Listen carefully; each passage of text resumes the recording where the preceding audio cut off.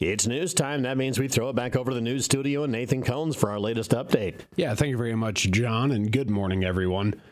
Yesterday, or I should say on Tuesday, District 11 Representative Brian Best of Glidden welcomed local FFA members to the Iowa House for the 38th Annual Legislative Symposium and FFA Day at the Capitol. The program, hosted by the Iowa FFA Association, was created to build character and promote citizenship, volunteerism, and patriotism in its members. Students met with their local legislators to learn about the legislative process, discuss issues facing the agricultural industry, and encourage their representatives and senators to continue supporting ag education and the FFA.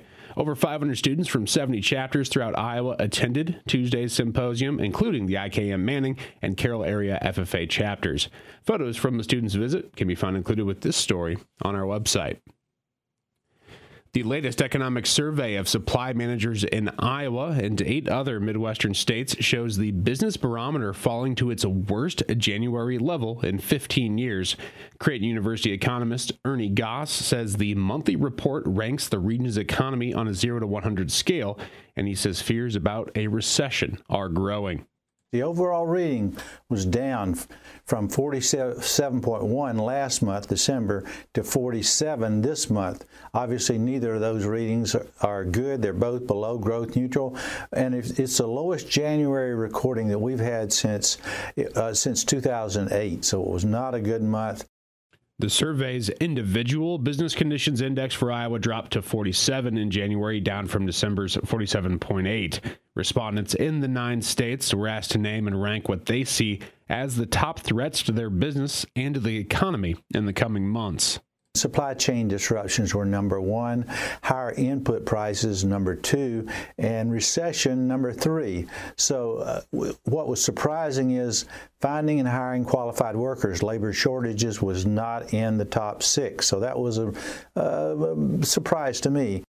The survey points to slow, no, or negative growth in the months ahead, Goss says, likely through the second quarter. Looking ahead 6 months, the survey's confidence index, which gauges economic optimism on a 0 to 100 scale, rose from 23 in December to 25 in January, which is still an incredibly weak rating. Almost 26% reported workforce reductions. So instead of gaining, we're reducing the work size of the workforce. The overall region, when we look at compared to pre-COVID levels, we're almost even. In other words, we're down about 6,800 workers in the entire 9-state region from February of 2020. Only 4 of the 9 states have rebounded to higher employment levels since the start of the pandemic: Arkansas, Missouri, Nebraska, and South Dakota. According to the U.S. Bureau of Labor Statistics, Iowa's average inflation-adjusted hourly wage rate fell by 3.7% during 2022, so things are costing more and workers getting paid less. Construction is expected to get underway early next week to repair a water main break in Manning that occurred over the past weekend.